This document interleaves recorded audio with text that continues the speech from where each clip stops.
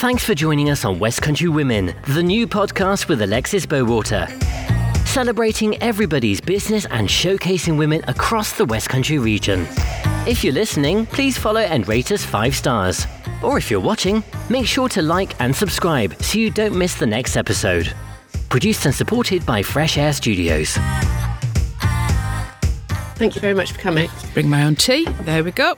You're going to have to talk me through that. Why have you brought your own tea instead of having one that I made you?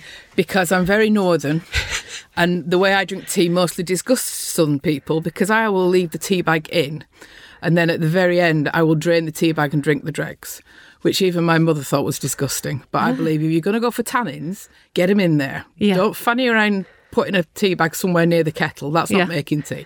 It's just easy to bring my own. Well, I'm just very glad to hear that you're a good Yorkshire lass, basically. Lancashire, thank you. That's the most offensive thing you've said so far. I think you're going to have to shoot. I am so sorry. I'm aware of the fact that that's a very offensive thing to say. That's very similar to the Devon Cornwall thing. It is. We won't get into scones. But, Having said that, you must have heard far more offensive things on the building sites that you are in control of. Absolutely. There is absolutely no way that you can do the job I do without literally every effing and jeffing word that's out there. There's only one word that I don't approve of, and that begins with C. Cornwall. Which usually it can be a bit of a problem, especially if you've got a lot of Irish contractors, because it's a very go-to swear word in the Irish vernacular. Yeah. You give as good as you get and you rise above it. That's all you can do. Talk us through how you and I know each other. I mean, basically, you were our winner, weren't you, of construction and property? And the first time I actually met you was on the night that you raised your trophy and started to talk to myself and our entire audience, who was slightly squiffy on champagne, about hairy-arsed builders. Hairy-arsed builders. Tell me about your life with hairy-arsed builders. I started 26, oh God, I'm so old. 26 years ago, I qualified as a health and safety advisor, manager, consultant. I went through the whole process. And then about 7 years ago, I left my consultancy firm that I was working for, which is C2 Safety, who are the mothership of C2 Projects, who I now work for. And I went to work for a Ministry of Defence organisation, a contractor that fed into the Ministry of Defence, let's put it that way. Big do's, little do's, redundancy, and that coincided with a guy called Jerome Timbrell, who runs C2 Safety, getting some local projects out of Rolls-Royce in Filton. Mm-hmm. A lot of the subsidies that a lot of the big businesses in the southwest will get will be fine. You can bring your contractors in from all over the country, but you've got to have the designated number of local contractors to get the subsidy from a West Country base. Yeah. So a lot of the jobs we've got are because of that, and Jerome is very good at marketing C2 and going out and doing it that way. So he started to ring me to say, do you want to come back? Because I had the right qualifications, the right clearances that were needed for other jobs I'd done in the past, but mostly qualifications and experience. And he sucked me back into the world of project safety, which is a bit different from your everyday jobbing health and safety. Yeah. I do shout at forklift truck drivers, I do shout at builders, but I'm not the one that's there, spotting trip hazards and ticking lists, which is a part of the old job. Yeah. And I've just kind of got sunk into this project and engineering safety. Mm-hmm. And as for meeting you guys, I didn't know anything about it because I lived my life in a bubble. Yeah. I lived my life in a construction engineering bubble and I never come out. And it was actually C2 who noticed that these awards were coming up. They said to me, oh, go for it. And I said, well, I'm not going to nominate myself because that's slightly arrogant. Yeah. And he went, well, you write it and we'll send it in. And I was like, no, equally, slightly arrogant, not going to happen. So they did it. Yeah. And unfortunately, I couldn't come to any of the prelims because my mother was not well in Lancashire. So a few days after she died, I suddenly was, that's absolutely fine. It's a long time coming. We're very pragmatic about these things, Yeah. She went in her own way and of her own choice, so it's fine. Yeah. A few days later, I'm stood in a very nice posh hotel in a frock, which for me to be in a frock itself is quite an event, making something up on the fly, which I actually need to pull you guys up about this. You're telling me off? Yes. Excellent. Because Obviously, I work with another representative of another company under the C2 umbrella. Oh, yeah, this is brilliant feedback. Believe you me, once you started me, I won't stop. That's fine. Somebody will have to go and move my car in 2 hours. Nobody had said to any of us, any of the nominees, there is a chance that you might have to make a fairly in-depth speech. Now, I don't know whether that was your plan for people to do a speech, but the first lady that won really did get up and gave it some laldy. And I'm sat there going, me? Now, it's quite obvious that I can talk for a living. I've never been shy about coming forward. Yeah. But I suddenly thought, my brain is not in this. I was literally 3 days away from switching the light off on my mother, drove all the way back down from Lancashire. So when you called my name, my first actual reaction, and I was sat with some lovely ladies from all over the place, was just like, I've got to make something up. So my standard go-to phrase is, I deal with hairy arse builders. Yeah, it was magic. And I just thought, well, I've got to get hairy arse builders in there somewhere just to make people laugh. Yeah. My go-to training and way of communicating, especially being a woman in a very male-dominated environment, is humour. Yeah. You can burn your bra as much as you like, but you'll not get anywhere. So you've got to get in at their level, put up with some of the but you give it back. Yeah. I have no problem talking about hairy arse builders or looking at somebody and saying, get your man muscles out. What are you? Go on, are you man or a mouse? Get your man muscles out. Yeah. And people go, you can't say that. And I'm like, well, why not? Well, this was part of what you were talking about in the speech that night, actually. You came in really heavy on it. I mean, of course, you got everybody on side the minute you started talking about hairy arse builders. But of course, you're the winner of our Women in Construction and Property category. And like you say, it's not common to have a woman in your position. No. And you spoke about this in your speech. Tell me more. Due to the fact I do like to do a bit of homework, not much, obviously, because my brain switches off as I would drive out the site. I looked up some Office of National Statistics, basically, and they reckon that only 15% of the construction workforce is female. Now, some of the industry professionals and the industry, associations reckon it's actually more like 11%, but regardless. So let's say between 11 and 15%. But that also includes... Let's take, for example, let's do a quick name drop, Brandon's Building Suppliers or Screwfix or whoever.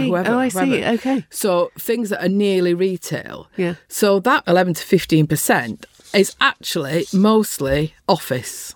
They actually think that approximately 1% of all people on site getting dirty feet are women.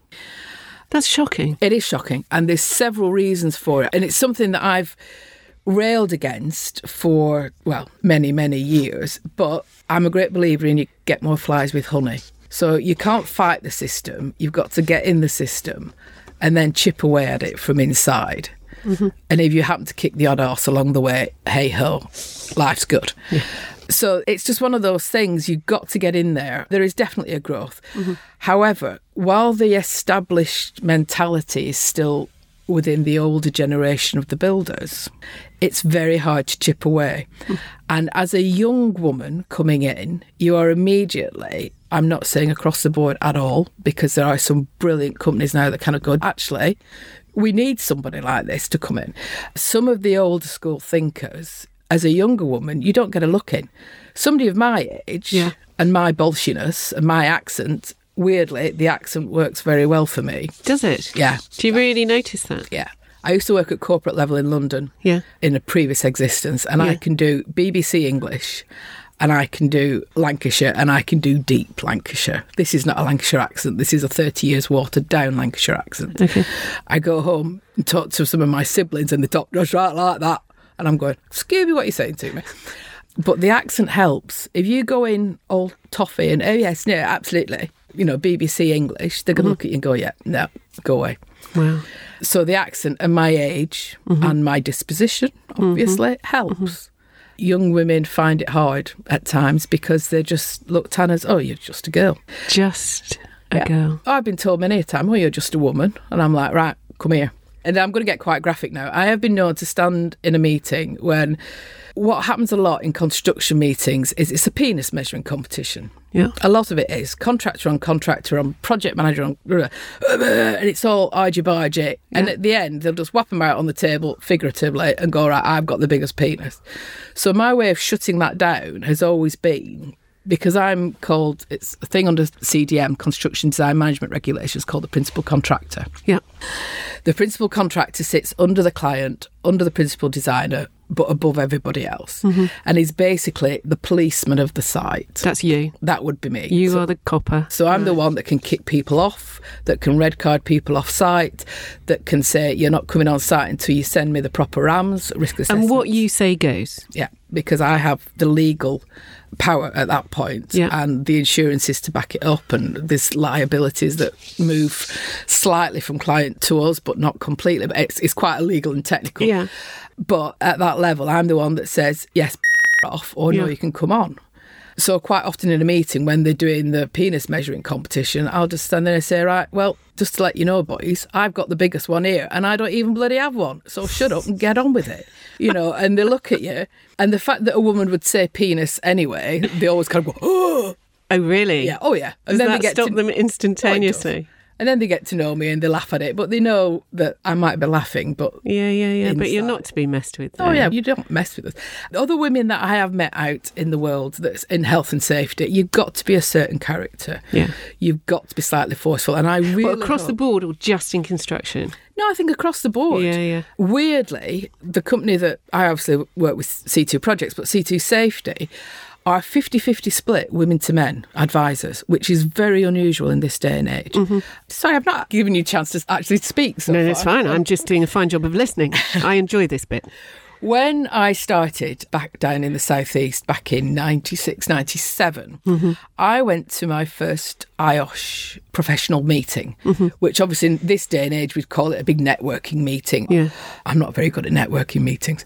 Anyway, I showed up and I walked into a room of possibly 250, 300 people in this room. Right. It was London. Everybody's suited and booted. It's all the grey suits. Everybody looks the same. It's like Handmaid's Tale for businessmen, really. Yeah. Bear in mind, at this point, I've always been one of life's larger ladies. I walked in and half the room just went, and I thought, okay. And I started looking around for women and I saw 3 women and they were stood by the coffee table and they were stood in a little huddle. And I just walked straight up to them and I went, hello, how do you do? It went very Lancashire on them. Yeah. And they were like, oh, no, it's fine. I said, are we not? Oh, well, we did. I thought, this. So I just picked up a cup of tea and just walked in. And I just thought, this is not right. That was the mid-90s. And it probably wasn't a perfect example of the way it was. I mean, there were a lot of women in the industry at that point. But it was just very much the attitude. You felt it as you walked in the room. Yeah. There were men of a certain age, of a certain disposition. Yeah. But have they gone now or are they still hanging on? They are mostly gone. Are they? And that's the good thing. And when they're gone, so in 10 years' time when they've completely gone... It's a whole different kettle of fish. What will happen then? Well, the female numbers have risen dramatically. Have they already? Yeah, absolutely. Over the last 20 years, the female figures in health and safety have gone through the roof, comparatively. Yeah. You will always get the dinosaurs. Yeah. There are dinosaurs that hang on for dear life. And then there's a wonderful concept in the health and safety world of inherited dinosaurs.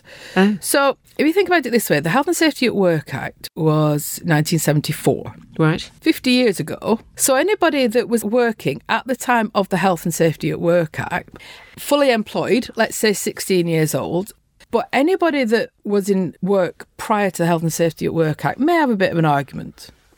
But anybody after that, you've had health and safety in your working lives all your life. Why is it still an issue? Yeah. You don't whinge about HR, you don't whinge about payroll, you don't whinge about, well, I whinge about quality because I can't be doing with it. Yeah. But there are management systems in place they don't whinge about. But health and safety is one of the things they do. Why? Why? What is the psychology of somebody this is where moaning about something that's going to save their life? Because it's not going to happen to them.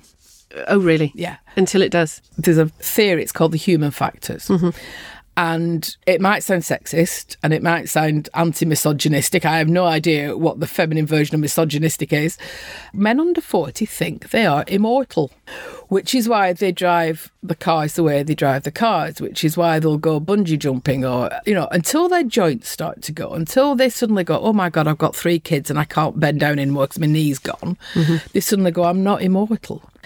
And there's a lot of that in the workplace. It won't happen to me. I'm a fit young bloke. I can jump from scaffold to scaffold until it does. Or until sometimes when it happens to one of their mates. But even then, that was because he was a and it wasn't because he jumped off a 30-foot scaffold pole because he thought he could do it. That's happened. Oh, it happens all the time. What kind of risk do people take? Oh, if we start at the basic, not wearing the PPE. Oh, I don't need to wear a hard hat. Well, a hard hat's not going to stop a girder from falling off a crane and hitting me.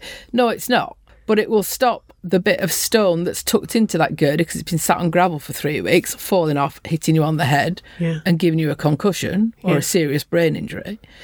Feet's always a big one. I'm always like, well, put some proper bloody boots on. Oh, it's all right. I'm just crossing the yard. I'm just doing this, just doing that. Yeah.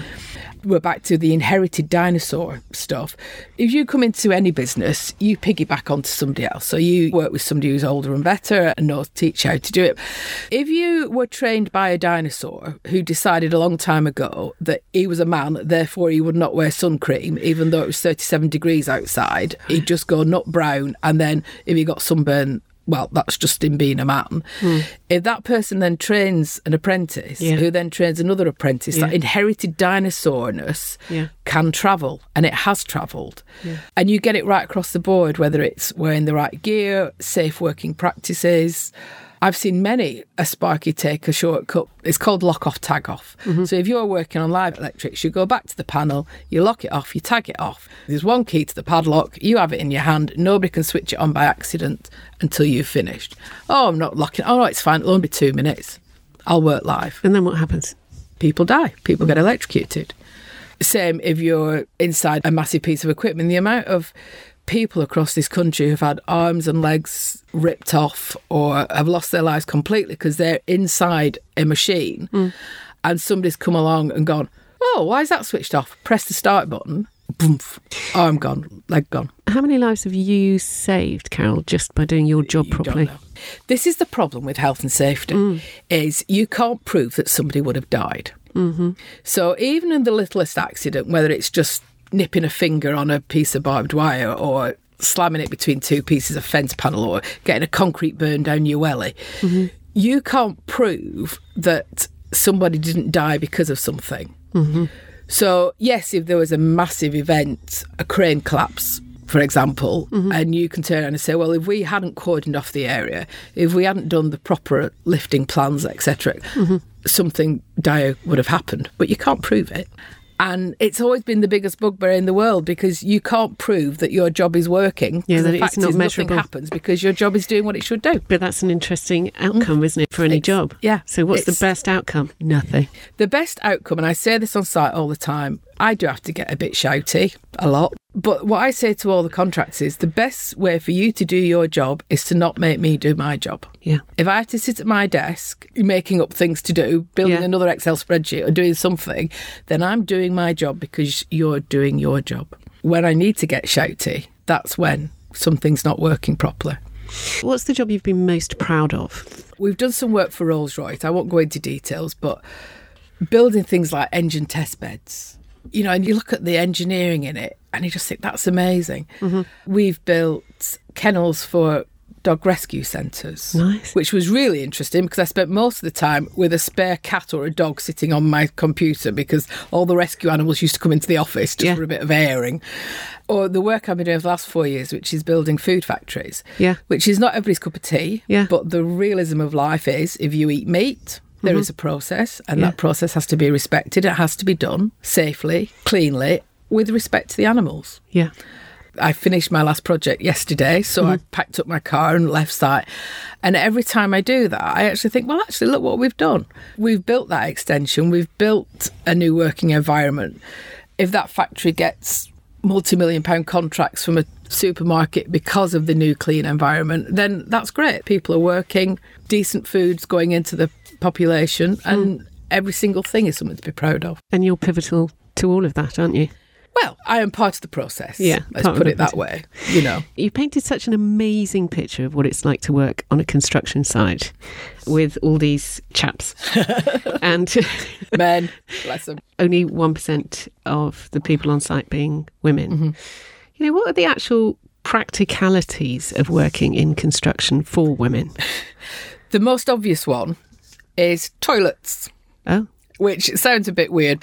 And I alluded to this in my speech. I recall. Yes. Yeah, and that's part of the reason I want you to elaborate on all of this, because this is something that people don't talk about. Think about. No. Yeah. The one thing you do not want to do as a woman, unless you're of a very... I mean, I've got a very strong constitution, but even there are times that even I go, not on your Nelly, is go to a construction site toilet where there is no facility for female staff. Mm-hmm. Because they tend to be, you know, these portaloos you see by the side of the road, mm-hmm. they're those. They are emptied 1 to 2 weeks. Mm. Men, as we know, couldn't aim if their life depended on it.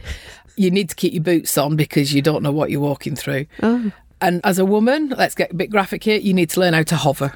Oh. It's little things like that. There are quite a few health and safety advisors out there in the world who will have clients who are builders who once a month, once a quarter, whatever, will go out and do a site visit. And they all know that they stop at a supermarket 5 minutes before, go to the loo, and then go back to the supermarket on the way out to use their loo. Is that one of the secrets of the trade? Yeah. If you're ever 5 minutes from site, find a supermarket or a garage, use the loo there.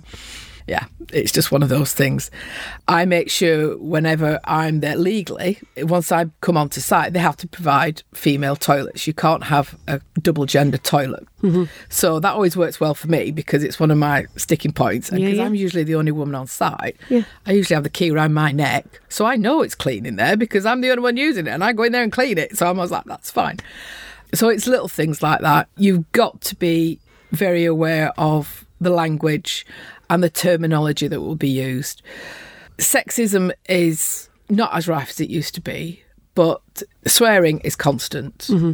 And often it's very un-PC. Mm-hmm. You hear a lot of things that are un-PC. And I do call them on it occasionally. I'll just like, oi, right, enough, you know. And there has to be a resilience as a female in construction. One of my projects, I won't say which one, but we've been working in an open gut yard in an abattoir. Mm-hmm. So as you're standing there surrounded by animal parts and guts in trenches that have overflowed out of something that you've got to scoop out before you can pour concrete. Well, not me personally, obviously. I don't do it. I stand there and watch. Yeah. But you've got to be there. You've got to smell it. You've got to look at it. And if you go all kind of, girly, you're not going to last long. But surely, though, that kind of ingrained misogyny is one of the big barriers to women going into construction and property in the first place. Massively. So how do you change that? I know you've been talking about, you get more flies with honey, but sometimes surely you have to... Oh, sometimes you have to stand there and call them out. Yeah. And I've done that in the past. I've got a brilliant story for you, actually. It's, when I've told my friends this, they've gone, oh my God, that's so you. About 2 years ago, I was on a project and I was inducting a crane driver onto site. Now, the crane driver was a man of a certain age. He has subsequently retired fairly shortly after he was on my site, to tell you the truth. Anyway, so I did the induction. Usually you do it in the office, sit them down, but we were outside. He was setting up his crane. I said, look, give me 5 minutes. We'll do your induction here on site. Bosh, we're gone. And as I'm doing the usual spiel, there's no smoking, I noticed he was not looking at my face. Guess where he was looking? Oh, well, let me guess. About a foot further down. Yeah.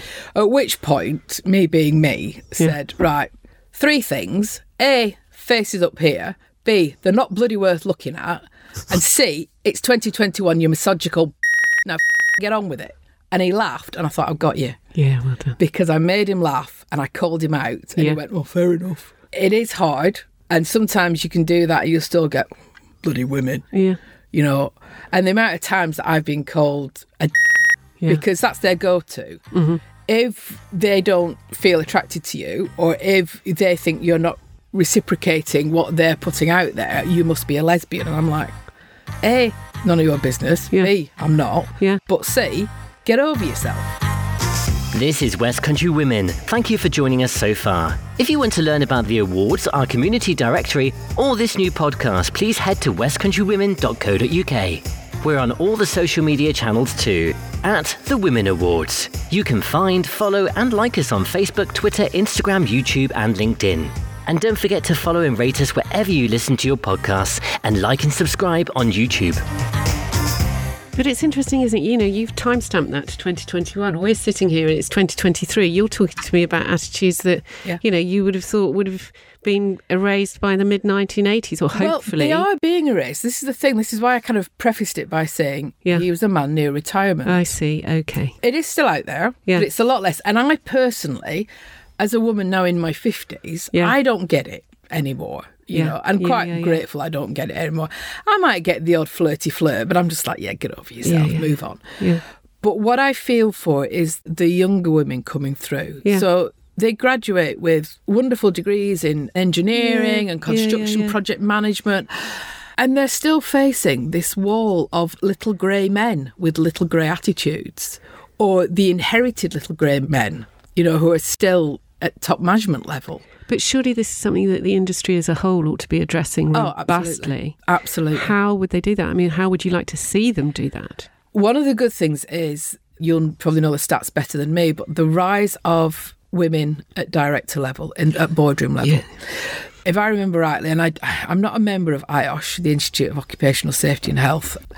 I'm a member of a different professional body. But if I remember rightly, I think the new head of IOSH is a woman. Right. And I think she's been in situ now for a few years. Yeah.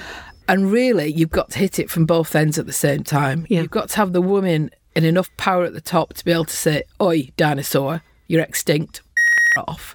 And you've got to have people like me at the ground floor saying, "Right, whap your penis away before I chop it off." Yeah. Because we're coming, and try and meet in the middle. Yeah.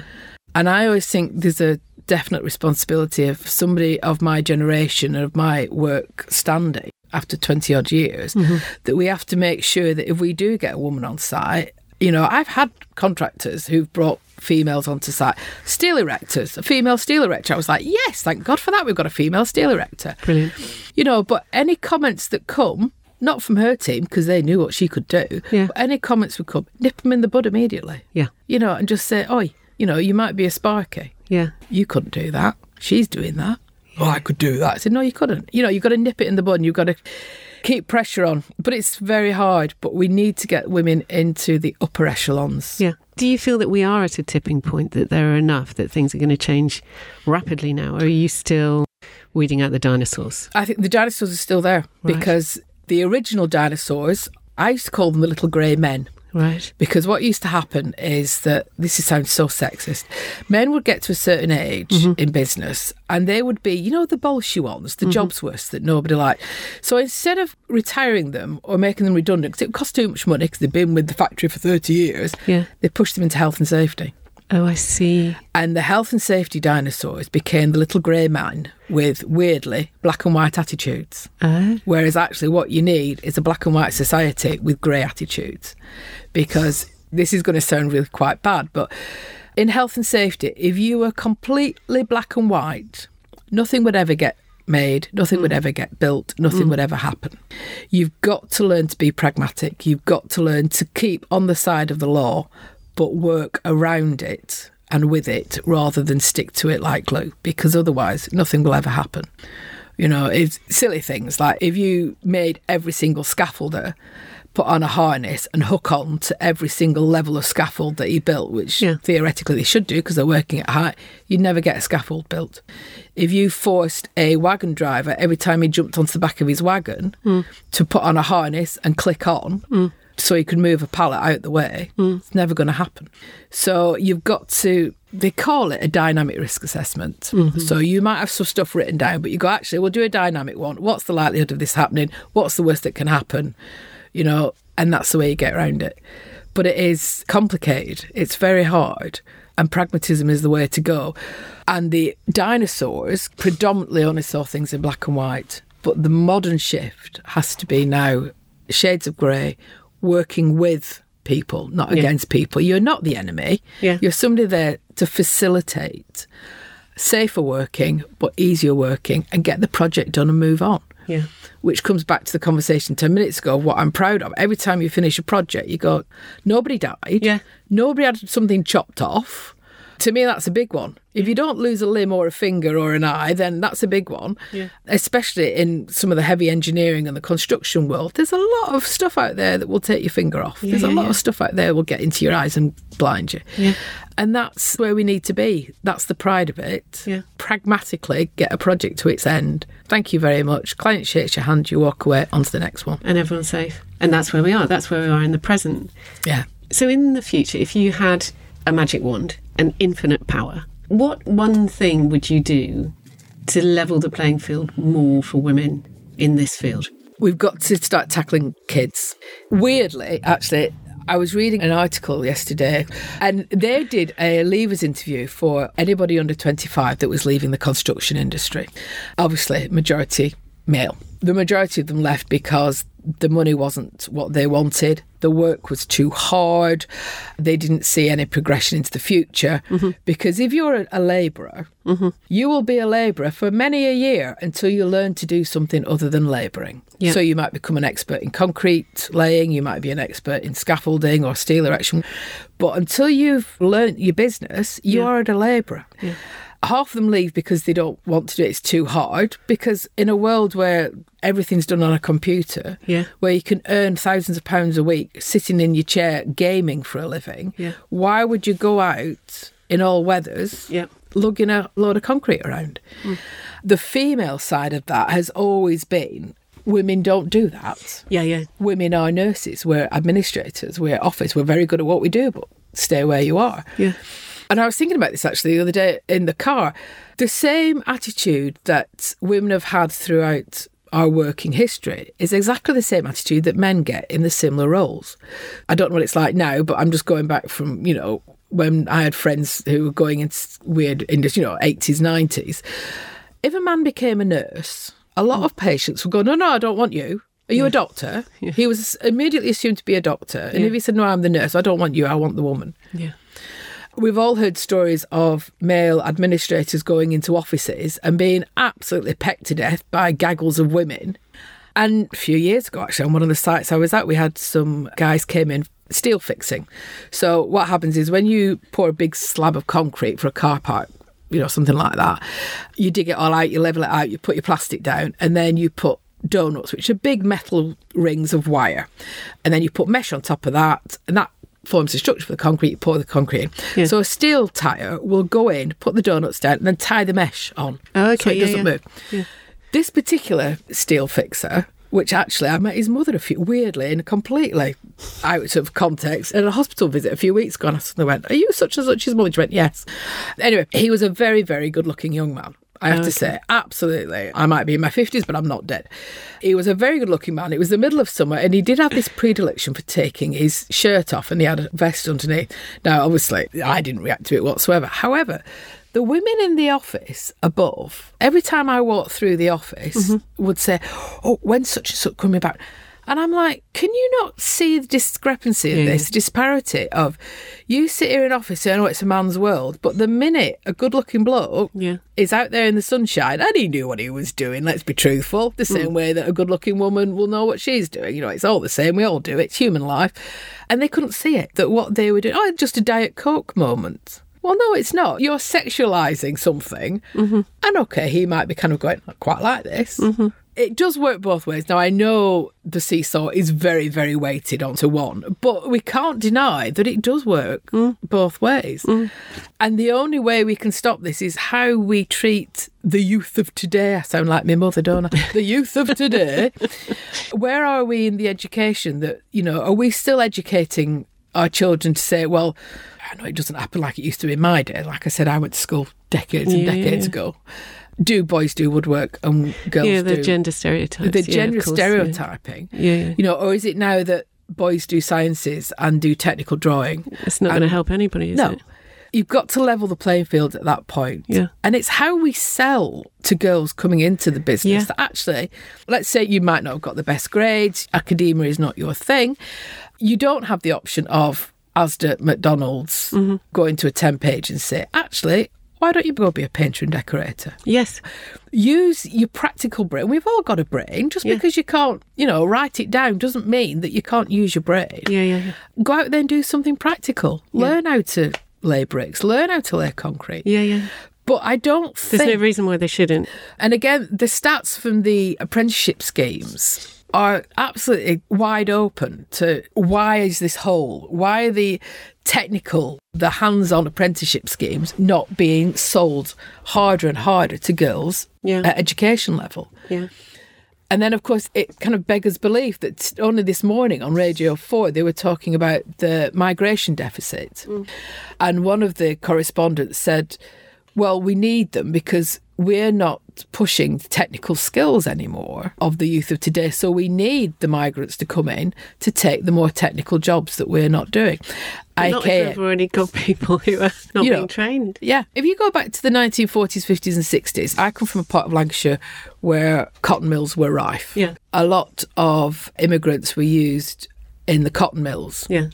And they were brought in because of A, their expertise in cotton, but B, because a lot of the local people wouldn't do it. You're back to the Windrush, they brought more, and the immigrants swept the streets because we don't do that, And are we at that point now where people are going, I'm going to sit on my gaming chair for 16 hours a day. I can't be bothered to go lay concrete, get somebody else in to do that. Yeah. That's beneath me. Honestly, I could sit here for hours talking to you. That's fine, you bet on. There seems to be pivotal moments in all people's lives. What was the pivotal moment for you that took the young 14-year-old Carole from having to pay too much more for her bus fare than she was being paid to do her training course in the north of England, in a situation where you didn't really see much of a future for yourself at the time, to actually being the woman who was listened to on construction sites and, the winner of our West Country Women Awards and standing on a stage and having a trophy? How did that girl get to be this woman? She got bolshy. Uh-huh. She's always been bolshy. I went to a very good school. I went to a private school. In fact, there's a number of famous people, journalists, etc., that I was being educated with. I won't drop names here. But of a certain intellectual level. I was intellectual, but I'm also dyslexic. Okay. And that wasn't recognised. So in the end, I wandered. After working around the world for about 4 or 5 years, I worked in America. I went over and worked in Europe. I one day showed up at my mum's house after I came back from America and literally packed a rucksack. And she passed me on the drive and she said, where are you going? I went, don't know, I'm going to the ferry, I'll give you a shout. And she went, okay. But I was one of 4. She had others at home, so that was fine. Yeah. And then when I came back from wandering the world, I suddenly went, all my peer group from school have all just graduated university. Yeah. And I thought, I need to do something. Yeah. So from somebody with no A-levels, I did a night school course and ended up going straight to a master's degree in sociology in Aberdeen. Fabulous university. I loved Aberdeen University. Degree was lovely. Yeah. Absolutely all use to anybody. So the turning point for me was I came home and my father was a pharmacist and his best friend, who was at university with, was the editor of the biggest pharmaceutical journal in the country. Yeah. And they happened to be upstaying. And of course, he lived in the southeast and he worked in the city. And we were talking about what the hell do you do with a master's degree in sociology? I wanted to be a criminologist, but that didn't work out for all sorts of reasons. And Jimmy Reynolds, he was called, turned around and said, well, the boon in the city at the moment is either HR or health and safety. So this was in the mid-90s. Yeah. It was called personnel then, it wasn't called HR, it was called personnel. Yeah. Personnel or health and safety. There's a standard joke I use is that on my CV it actually says, doesn't do sympathy or empathy. And I don't. I'm just like, if you've chopped your leg off, I will laugh at you. I'll fix you, but I'll laugh at you. And I suddenly thought, could I be in personnel? Would I have to be nice to people constantly?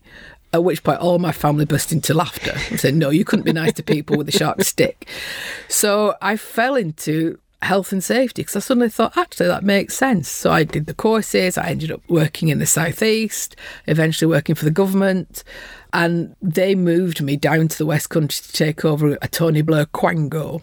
And all the time, my entire career, and I'm sure everybody goes through this, you think, right, when I grow up and decide what I want to do, I'll do it. And then 26 years later, I'm still bloody doing it. And winning awards for it. Winning awards for it. However, the shift has been I stopped doing the day-to-day health and safety grind and started this project work, which actually now is my absolute cup of tea. And that's where I've kind of come to the forefront because being a loud, gobby ginger person actually works really well for you. Northern helps amazingly. The pivotal point for me was weirdly a conversation with a pharmacist who said, if you want to make money in the late 90s, that was the way to do it. That's the way to do it. When you stood on that stage, I know you were completely blown away and lots of things had happened to you in the few days before. But how did you feel?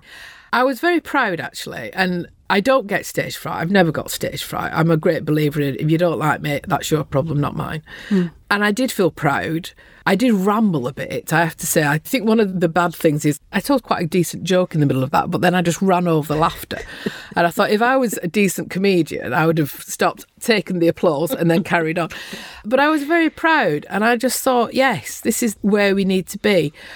I was very shocked, to tell you the truth, because I saw the other two ladies. One was an architect, and sadly I can't remember what the other lady was. And I thought, well, being an architect is a damn sight more valid, because, you know, I was genuinely surprised. And it was only when you were doing the introduction, you run into it with something that we'd written a long time ago about pragmatism and being bullshit. And I turned to the girl who sat next to me and went, she's talking about me. Yeah.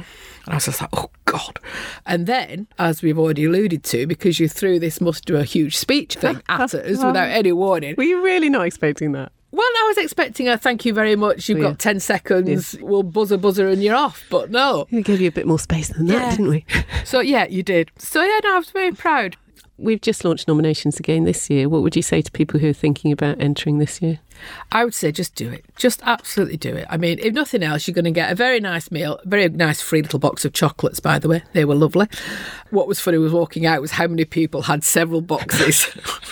I thought I only nicked 2. I should go back and... Lots of people left the gin behind. Did they? And stole the chocolate. I don't drink alcohol. Oh. But I took as many gins as I could to just give them to people. Your handbag was clinking as you went out. It actually worked out real well because my mother's funeral was literally a few weeks afterwards and they were still in a handbag. Brilliant. So I was just handing them out in the funeral card. I'll be honest with you, Carole, I'm not sure gin at a funeral is a great idea. No, it was a northern funeral. Northern funerals and weddings, if people are not drunk and fighting, then it's not happening. Oh, okay, so you aided and abetted them with the help of the West Country Women Awards. Yes. The chocolates alone were worth it. But yeah, what have you got to lose? You know, if nothing else, you get to meet a lot of really nice ladies. I was sat on a table away from the other person that I knew that had come down. And I got to know some really nice, I'll call them girls because I'm a woman of a certain age, who were just lovely and supportive, and we had a really good chat, we had a really good laugh, and it was just a nice event. And I'm proudly have it on the footer of my email. Oh yes. It was nice to be recognised. You know, I'm heading towards retirement and I've got no problems with that whatsoever. And it's just nice occasionally for somebody to go, do you know what? You did a bloody good job there. You did. Can I ask you two more questions? Go on. One, what would you say to the 12-year-old Carole? I'd say don't get so fat. That would be my first one because I was extremely large. And I'd also say don't let the dyslexia and your other educational issues define you. Because I sit here now as somebody with 5 degrees, a normal degree, 2 postgraduate degrees and 2 master's degrees. Perfect. So don't let the school that your father chose for you, who didn't believe there was any such thing as dyslexia, define you. You're bigger and better than that. And just fight the good fight. And what book would you give to people? Your favourite book? Well, there's 2 books I go back to, and neither of them are actually all that politically correct, to tell you the truth. If you expect me to come out with some Jane Austen, it's not going to happen. There's a Nelson DeMille book, and it's a thriller written in the 1980s called Cathedral, and I don't know why, but I've always found it just takes me out of my brain. It's about an IRA attack on St. Patrick's Cathedral in New York. Right. Or a book which people think they know that they've probably never read, Roots by Arthur Haley. Oh, how interesting. Yeah. People see the television series and they think, oh, it was very dated. I know they've redone it. But actually, if you read the book, there's an awful lot of history about slavery. Some of it has now been debunked and it's been shown that Arthur Haley was a bit liberal in his making stuff up. But actually, it's 2 distraction books. Yeah. I will always have a copy of Roots, or I just like big books that just suck you in and that just... Roots and Cathedral. Yeah, take your brain away. Thank you. And finally, you asked me one. Oh, you ready? Go on. Would you rather have a theme song for your life or a constant soundtrack playing in the background? Oh, a theme song. What would it be? Probably what I bloody made up, because I do sing. I'm part of a choir and I do sing a lot. Can you sing it to me? I don't know. That's put me on the Oh, spot. please. Weirdly, I tend to sing a lot of whatever we're learning in choir for that week. Okay. So at the moment, we're singing a very nice Taizé, which is a French community song called Bless the Lord, or there's a lovely one called Confitemini Dominum, which I'm going to have at my funeral. Huh. Everybody lives, everybody dies, There's no point pulling a face at it. It happens. You really put me on the spot. I couldn't. That's fine. Well, I'm going to take those to you. I'm going to Google them as the well. obvious one is, "Oh, Carole, I am but a fool." If I've been sung that at once in a pub, I've been sung a million times as I walk through the door, and I'm like, I hate Paul Anka, whoever bloody wrote it, but "Oh, Carole, I am but a fool." It's a lovely song. Yeah, well, it's not when you hear it 72 times growing up. All right, that's fair enough. You'll go. Your question is, do you have any hidden talents? No. You must have a hidden... Everybody has a hidden talent, whether it's the ability to bite your toenail with your mouth, or I can actually do that. I can suck my own big toe. Don't ask me how I know that, but anyway. I'm so going to borrow that as my hidden talent. Yeah. All right. And that note, Carole, I think now I've pinched your hidden talent. I think it's left for me to say is that congratulations. Thank you very much. On being a West Country Women Awards winner. You are amazing. And we have absolutely loved getting to know you. It's been a lot of fun. Thank you for having me. If you want to find out more about the West Country Women Awards or nominate someone for next year's ceremony, visit westcountrywomenawards.co.uk. The West Country Women Podcast was presented by Alexis Bowater. Copyright West Country Women Awards CIC. Produced and supported by Fresh Air Studios.